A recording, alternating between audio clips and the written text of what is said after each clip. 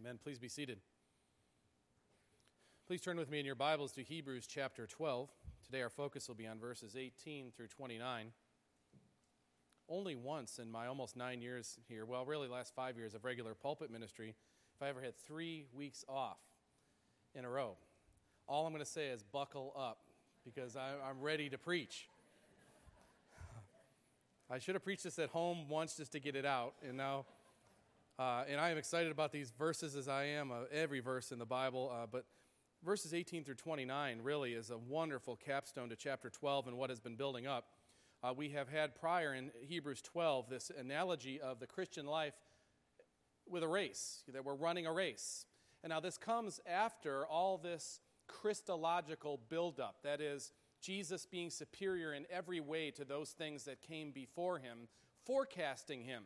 And so the superiority of Jesus in all these ways comes to this practical reality that you and I are united to him by grace through faith, his gift of faith, and then we are running this race. That's the picture we have, to run it hard, to run it with focus, to stay running even when our knees start to knock.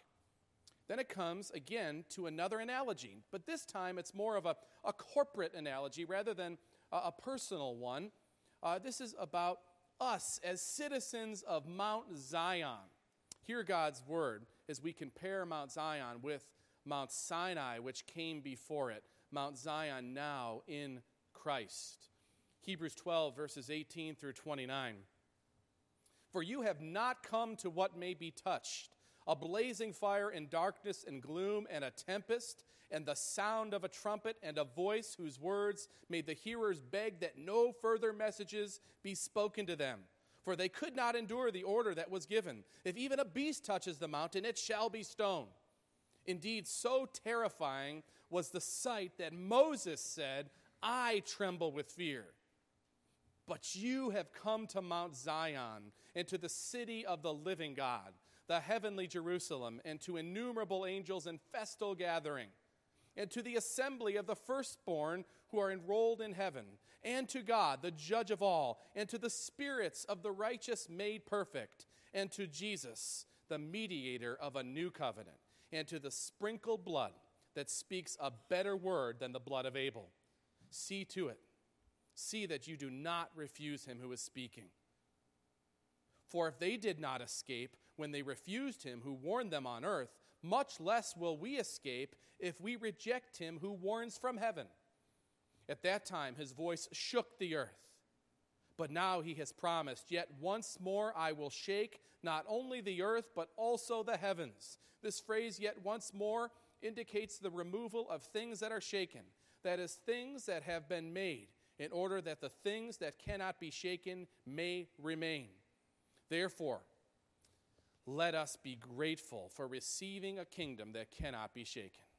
And thus let us offer to God acceptable worship with reverence and awe, for our God is a consuming fire. Let us pray. Father, we are humbled by our new citizenship or our better access to you in Christ. Father, I pray that the glories of Zion would sit in our hearts and manifest themselves in obedience and gratefulness. Our worship, O Lord. I pray that we would be a changed people when we consider heeding your voice, the voice of Mount Zion. We pray this in Jesus' name. Amen. The book of Hebrews is really less a letter, an epistle, and more a sermon. It was distributed in letter form, but really it's written and reads like a sermon. In fact, it's really the quintessential Christ-centered sermon. If we were to devise any sermon today, it should bear the marks that Hebrews bears. That is, this constant picture of Christ is preeminent over all things. A real picture of our sin, a real picture of the glory and holiness of God, and the access we have to God in Christ. It all points back to Christ giving us better access to God now on this side of the cross. Early in the book, we have these comparisons made between Jesus and the angels. He's superior.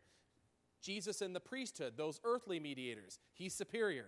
Jesus and the high priest, the one who gave that yearly offering, he's superior to him. He doesn't have to make a sacrifice for himself before he sacrifices for us. On top of all of that, he's superior to the sacrifices themselves in that he offers himself as a sacrifice. He is superior to even Moses, that great icon of the Jewish people, superior to Abraham. In fact, all those people that they had come to idolize to some degree, they were all given faith by Christ, superior to all of it. Now, there's a very practical application of the book of Hebrews. I hope you never forget. You know, these are books or sermons that are written to real people just like you. And even though there's a singular truth that is foundational, there's also a relevancy it has to those people. Those people in their situation were very tempted, brothers and sisters, to go back to the old system. They had become believers. They weren't given legitimacy by the government. They were viewed as a cult, kind of these fanatics, these crazies who met in homes that were cannibals because they partook of the Lord's Supper. These labels were given to them. They were persecuted. There was rumors and murmurs of so-and-so missing. Where did they go? People having land taken away. And these Jewish believers said, listen, at least Judaism has some clout with the government. And in Jerusalem in particular, we have the temple. And it still shows some legitimacy. And people, even though they may hate us, the Romans may despise us, they may persecute us as Jews, at least they have to recognize that we've been around longer than them. So there's something secure in their minds about going back to Judaism. So the whole sermon of Hebrews is telling them, don't go back. There's nothing left to go back to. It's gone. All the things that it forecasted are fulfilled in Christ. Going back on that is going back on the faith completely. In fact, the right application of your Judaism is to come to this point and receive the Savior now, the Messiah who has been forecasted and is superior to all these things. So now the book of Hebrews comes to us, and yet another analogy is given to us, a comparison between Mount Sinai and Mount Zion, where we are now. Mount Sinai, where they had come from at the receiving of the law, to Mount Zion, where we together, even us, are with them before the Lord. The place of God's inhabitants with his people, Zion. With favorable access to God now in Christ, we must heed the voice of Mount Zion. Let's consider this from our text. In the first several verses, there is a comparison made between Mount Sinai, that is the access people had to God before Christ on the work on the cross. Let me be clear. The people that had access to God at Mount Sinai were believers. They were God's people. These were not the nations or those who were enemies to God. They were people called together by God, redeemed out of Egypt. These are God's people. So their access to God looks like it does at Mount Sinai. That changes with the advent of Jesus. Jesus is coming, his life, his death, his resurrection. And now the people of God are at Mount Zion. First, let's consider Christ as mediator. He is the mediator of this better covenant now, and it is perfectly and beautifully displayed in this comparison. Look at verses 18 through 21. There you have the description of Mount Sinai and access to God before Christ's work on the cross.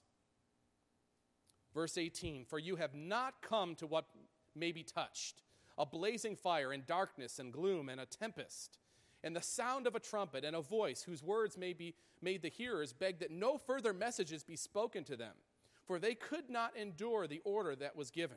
If even a beast touches the mountain, it shall be stoned. Indeed, so terrifying was the sight that Moses said, I tremble with fear.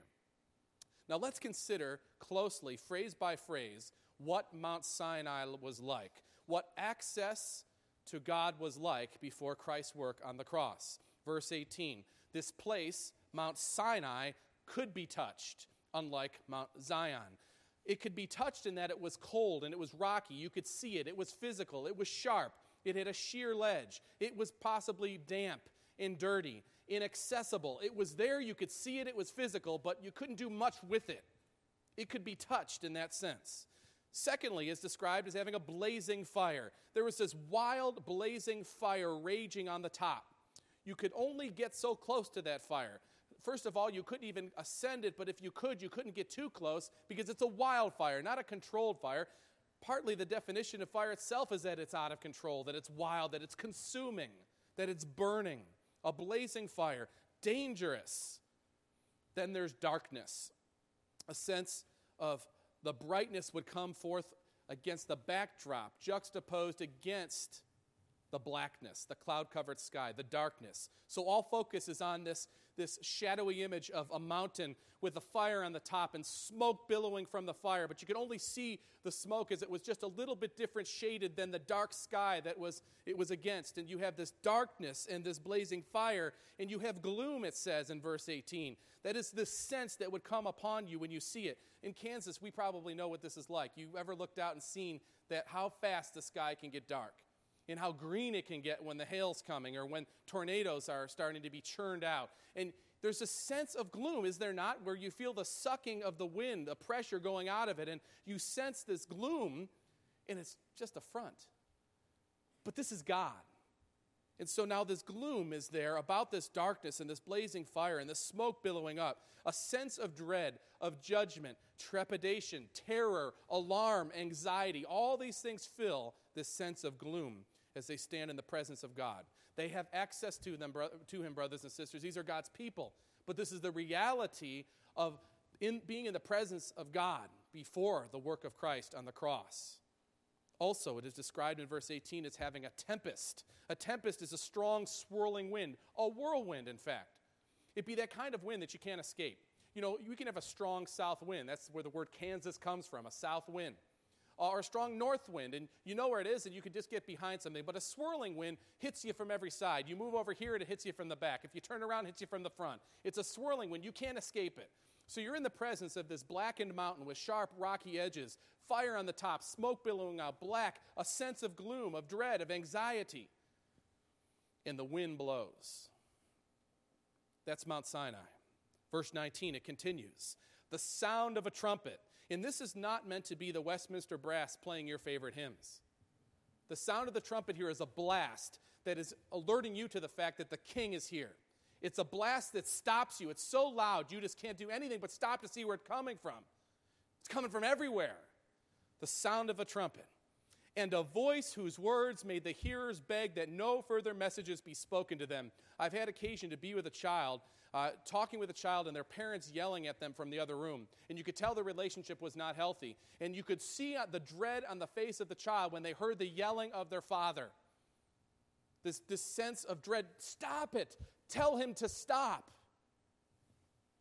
The voice whose words made the hearers beg that no further messages be spoken to them. And part of what was so heavy upon them were the rules that they had, these unendurable orders, you might say. Not only did they have to keep track of their households, not only were they walking out with really only what they owned out of Egypt, and here they are standing, going towards this darkened, fire-infested mountain, and they're standing at its base, and they have their animals with them, and they've even got to keep track of every sheep so it doesn't even touch the mountain, because if it does, they have to stone it. That's Mount Sinai. That's the presence of God. Verse 21 is probably the most sobering when you really consider it. So terrifying that Moses trembled with fear. Why do I say this is so telling? Okay, you've just been rescued miraculously by a series of incredible miracles out of Egypt.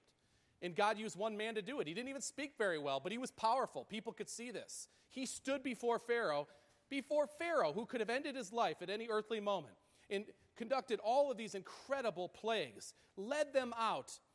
He says, let's walk through this sea, and we follow him, and we see him leading. We see his strength. We see his support, and he goes through, and we go through on dry ground. We get to the other side.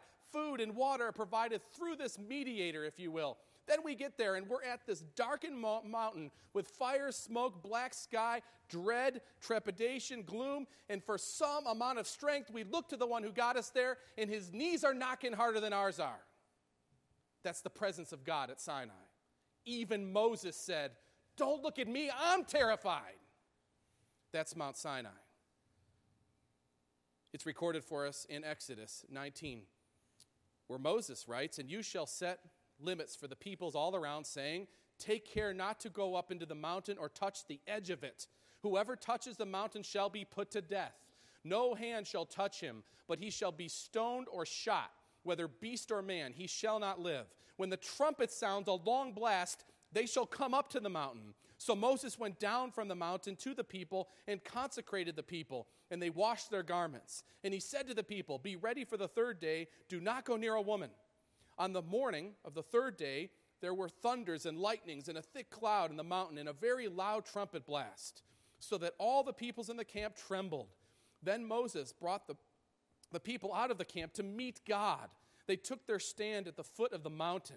Now Mount Sinai was wrapped in smoke because the Lord had descended on it in fire.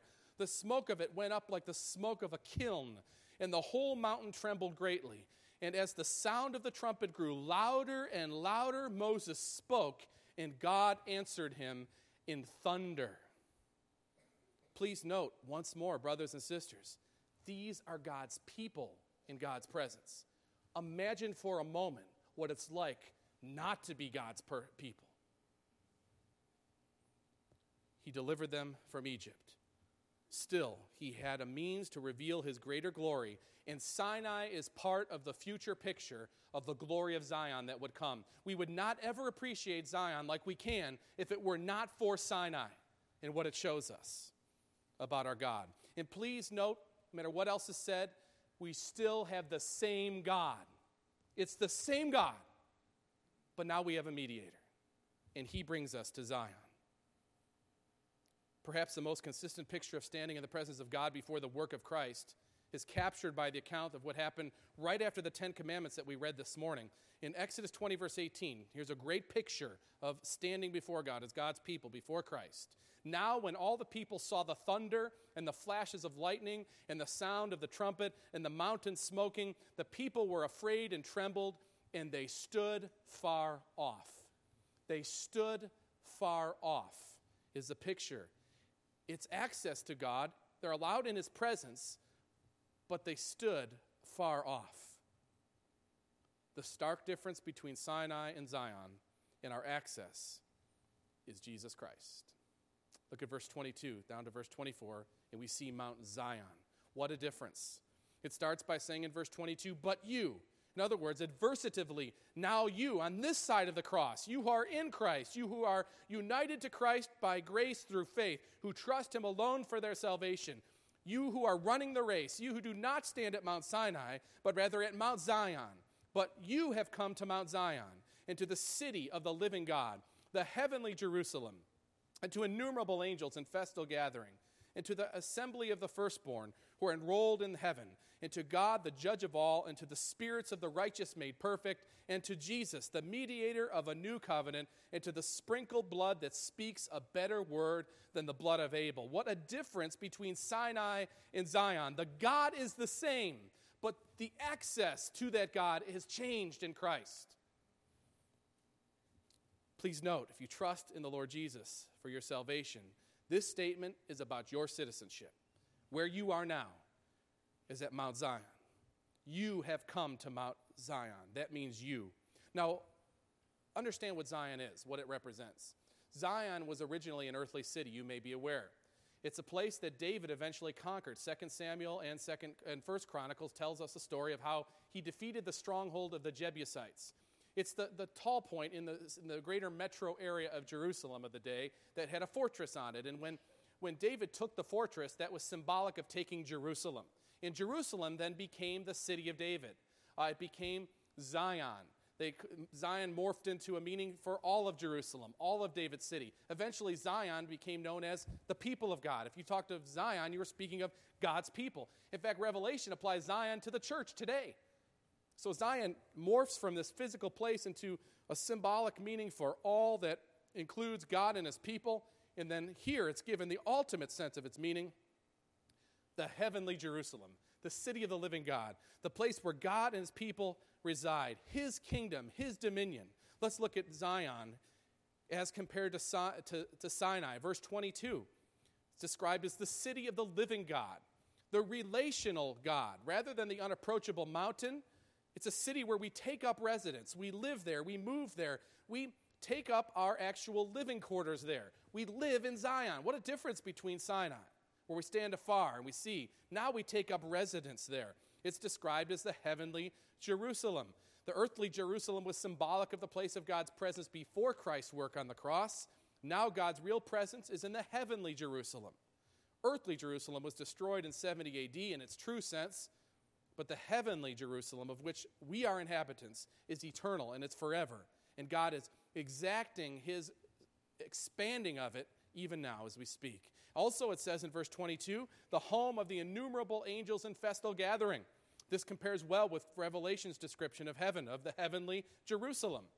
Revelation 5, 11, and 12, then I looked, and I heard around the throne and the living creatures and the elders and the voice of many angels, numbering myriads and thousands of thousands, saying with a loud voice, worthy is the Lamb who was slain to receive power and wealth and wisdom and might and honor and glory and blessing. Do you see the difference? Sinai, Jesus is there as part of the triune God, but there's a sense in which it is not redemptively time for him to act in his mediatorial role, but rather for us to all see the holiness and the otherness and the justice of God. And Moses, the human mediator himself, showing how insufficient he could be as he trembles in the presence of God. But now in Zion, Jesus has given us access, and the angels are there in an innumerable amount saying, worthy is him. Worthy is who? The one that gives us citizenship in Zion, that makes us able to access God, to be in his presence. Verse 23 continues, there in the city of Zion is the assembly of the firstborn who are enrolled in heaven.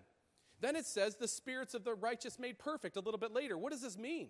There's some debate on this, but I believe the best way to understand this is that the assembly of the firstborn who are enrolled in heaven is referring to the church on earth now worshiping God, those who have not yet gone to glory, the elect as it were, the firstborn being united to Christ, the firstborn of the resurrection of among many brethren. So he's the firstborn. Those united to Christ are also then considered the firstborn who are enrolled in heaven. That is, those who are enrolled to be there.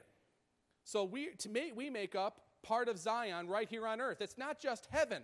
It's God's dominion and power overall, extending even to earth and to those who love him here on earth by his power. The spirits of the righteous made perfect. To be made perfect means to be glorified.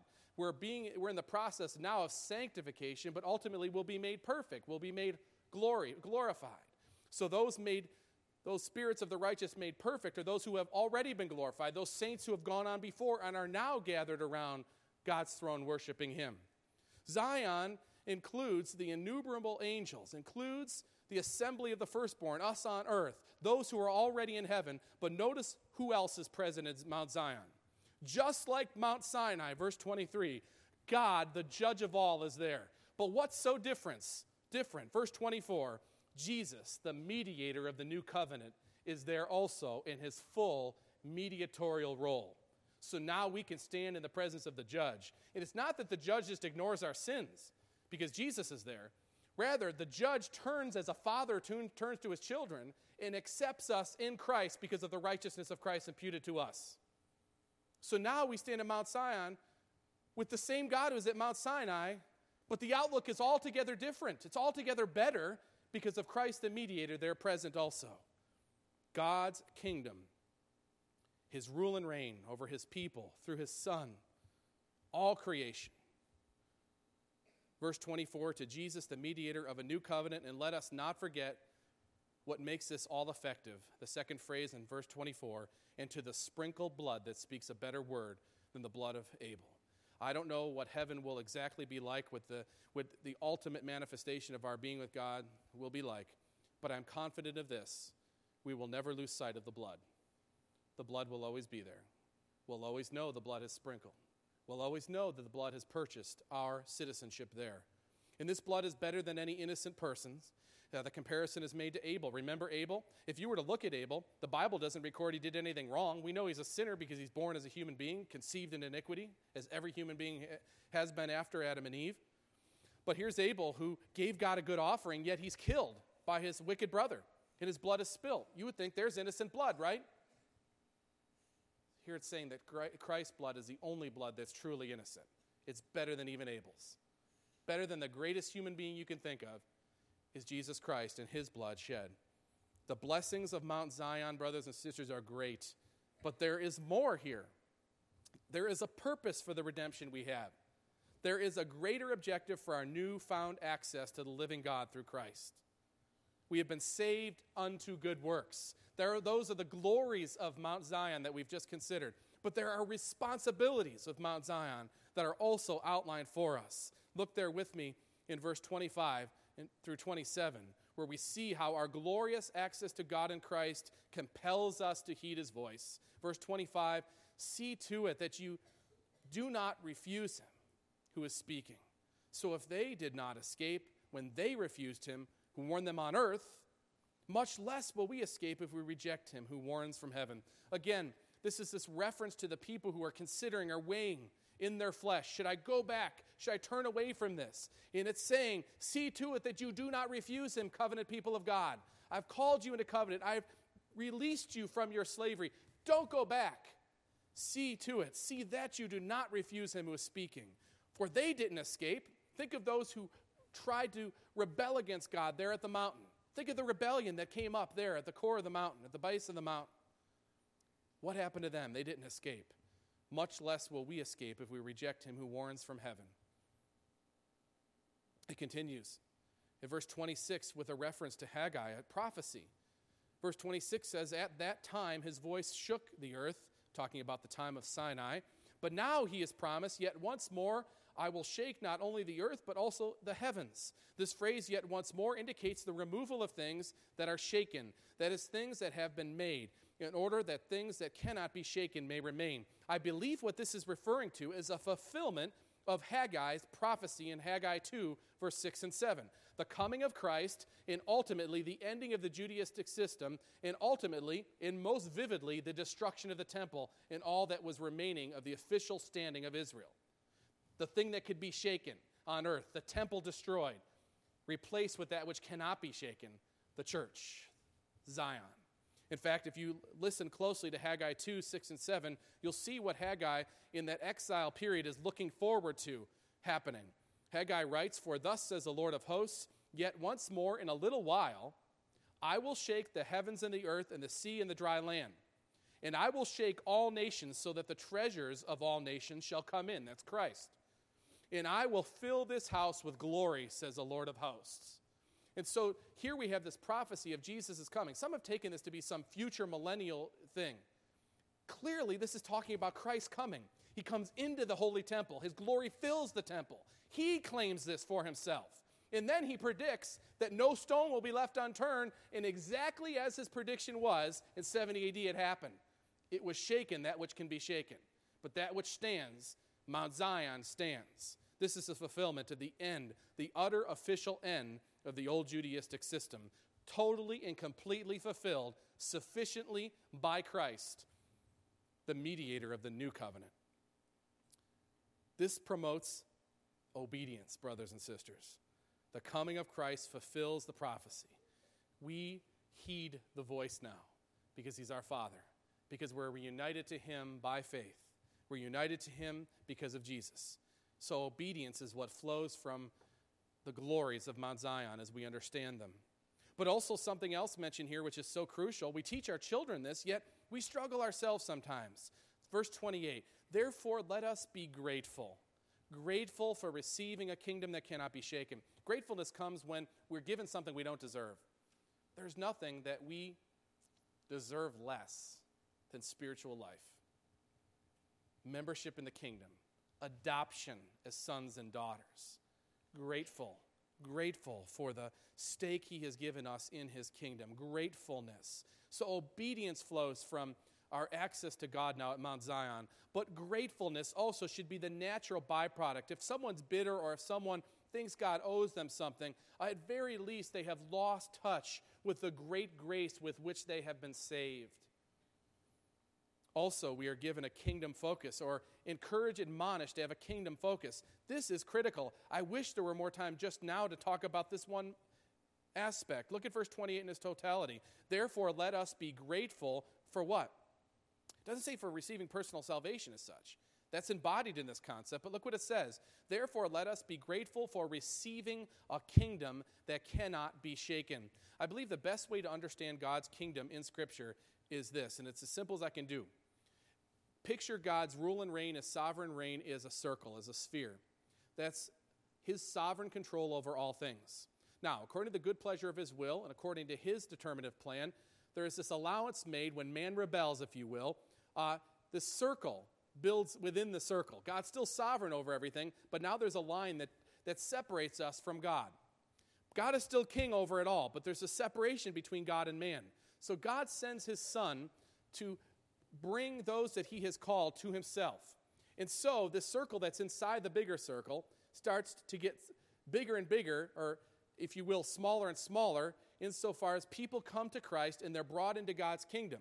And eventually it will be so that he draws all the people that he's appointed to himself. And he'll receive glory even from those who receive justice. And he'll receive glory from those who turn to him. And all of it will be brought back into the original balance that was there before the fall through Christ. So his kingdom rule, his kingdom has to do with his sphere sovereignty over it all. And so we are now in Mount Zion, but it's expanding. Mount Zion's expanding as he draws more and more people to himself. And ultimately, at his appointed time, when he brings all things to a head in judgment, this circle will be whole again, and all will be under God's lordship in the way that it was devised before the fall. His kingdom we're receiving is a process that's going on now as he is winning more and more to himself through the work of his Son, through the work of the church. Kingdom focus is granted to us as we recognize the sovereign rule and reign of God the King through Christ. Also, and finally, you might expect the ultimate result of this new access we have to our Father, to God, is revealed there in verse 28 and 29 as well. Therefore, let us be grateful for receiving a kingdom that cannot be shaken, and thus let us offer to God acceptable worship. What's acceptable worship? Everyone's asking that question today. The so-called worship wars and the debates and discussions. Well, what is acceptable to God? He says right here, give God acceptable worship with reverence and awe, for our God is a consuming fire. I have to be very careful not to be judgmental of other brothers and sisters. That's not my intention. In fact, I think we are too judgmental often in pinpointing little things that someone should do or shouldn't do as if the way we worship is the only way. It's not. The issue is not the particulars. It has to do with, is it with reverence and awe? That's really the ultimate question I would ask all of us to ask. If anything, we're ourselves, our personal family times of worship, our times corporately, the church greater, are we doing so in an acceptable way? That is the way the Word of God has devised for us to worship. And are we doing it with reverence and awe? I think oftentimes, quite frankly, that what we have instead in the church today is irreverent worship that's awful instead of reverent worship that's with awe. Irreverent, awful is really oftentimes what we see today. Please note what it says in this text, verse 29. Our God is a consuming fire. It doesn't say our God was back at Sinai a consuming fire. It says he still is. The difference is we can come to him in Christ without the same level of distance that was there. But he's still a consuming fire. We ought to treat him as such. Our worship should be with reverence and awe. That's the question we should ask and really pose to this whole debate that's going on in the church today, at least unique to our particular time. Tozer said it well. What is worship? Worship is to feel in your heart and express in some appropriate manner a humbling but delightful sense of admiring awe and astonished wonder, an overpowering love in the presence of that most ancient mystery, that majesty which philosophers call the first cause, but which we call our Father which are in heaven. Tozer captured perfectly reverence and awe and access. We can come to our Father, but we do so with reverence and awe because of who he is. We're not afraid of him in that sense, but we fear him in the sense of how great he is. But we love him because he's called us into relationship. So everything is done carefully. We do it with reverence and awe. Much worship today, I am afraid, is consumer-driven, market-driven, entertainment-driven, convenience-driven, and even pagan-driven. What did the pagans want? Can you imagine anyone determining what someone wants by asking what the enemy thinks? And that's how we've devised. I say we because we are part of the greater body of Christ, particularly in our day. Even we have been influenced by pagans rather than what God tells us to do in worship. And I think that the reason for this, oftentimes we're attacking the symptom, which is the way worship looks, rather than the cause. And really the cause, bottom line, brothers and sisters, is that we have such a low view of God. It's a low view of God that drives us to have much of what we see today that looks no better than a circus. In fact, when you walk into many services of worship today in places that call themselves a church, it looks much more like a talent show than it does acceptable and reverent worship before God. We don't have it figured out. We've got a long way to go. But I know this. We should set up some kind of environment that makes us get a glimpse of the transcendent otherness of holy God, that we would not be so comfortable as just to walk in with our flip-flops anytime we want and just happy-clappy ourselves for the whole hour. That's not God.